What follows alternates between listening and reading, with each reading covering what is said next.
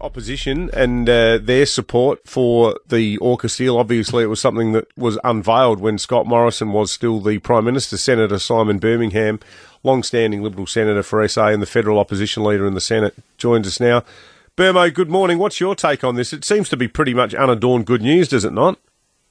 Good morning, guys. Good to be with you. Well, look, we welcome the next steps in progress of AUKUS. It was one of the most important things that I will have ever been a part of as a member of the previous government, to make the decision to go down the path of getting nuclear-powered submarines. And we were only able to do that because we had restored the defence budget to 2% of GDP and made Australia a credible partner for countries like the US and UK to go down this type of path. So it's good news to see that the now government has continued with that, has delivered on the task force work that we set in place, is undertaking these next steps and the investment attached to it. Of course, there'll be plenty of questions that we want to make sure we understand and get to the bottom of, including from an SA perspective. There's talk now that the first Australian-built submarine won't be coming out until in the 2040s. We had hoped to have that achieved in the 2030s. So understanding in terms of the timing issues there, understanding just what that means for investment in SA, and critically also understanding whether or not the full life of type extension will occur to all of the Collins-class submarines, all 6 of them at present, which is a very big driver of jobs in SA, or whether this acquisition of US-built Virginia-class submarines earlier means that some of those Collins-class submarines don't face that extension, which would have real impacts for SA, as well as where the sustainment work for the Virginia-class subs will be undertaken.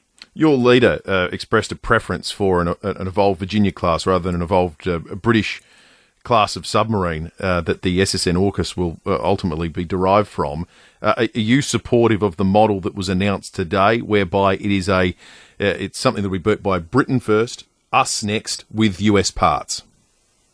Well, we'll be looking to step through all of the detail there. There are some very significant changes that the UK are adapting in terms of access to US nuclear reactor technology, US weapon systems, which are also the same weapon systems that we use.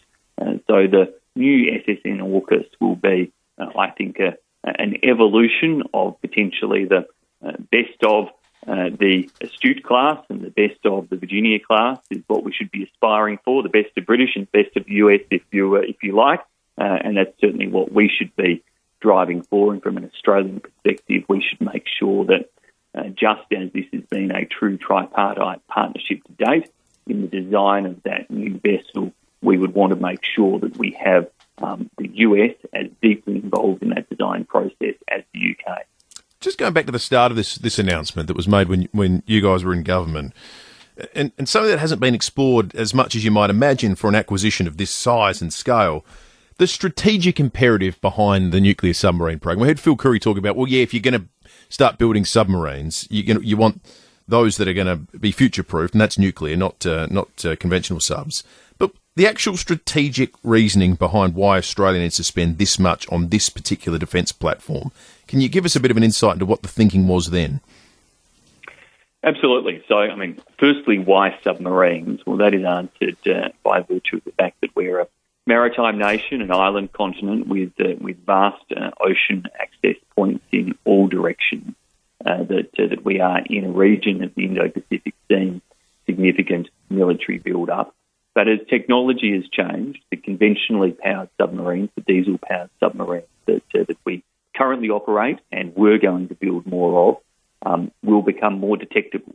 One of the most critical aspects to submarines is the stealth, the undetectability with how they move beneath the ocean, and the fact that diesel-powered submarines had to come up and snort, as they call it, means that over time they were going to be more easily tracked and traced and detected, whereas nuclear-powered submarines and the modern generation of nuclear-powered submarines we are accessing are able to spend 30 years operating, and the only reasons they have to come up to the surface are literally the human reasons in terms of recrewing, restocking for food or supplies, those types of aspects. The actual powering of them can go endlessly throughout that 30-year life of the sealed nuclear reactor that fuels them.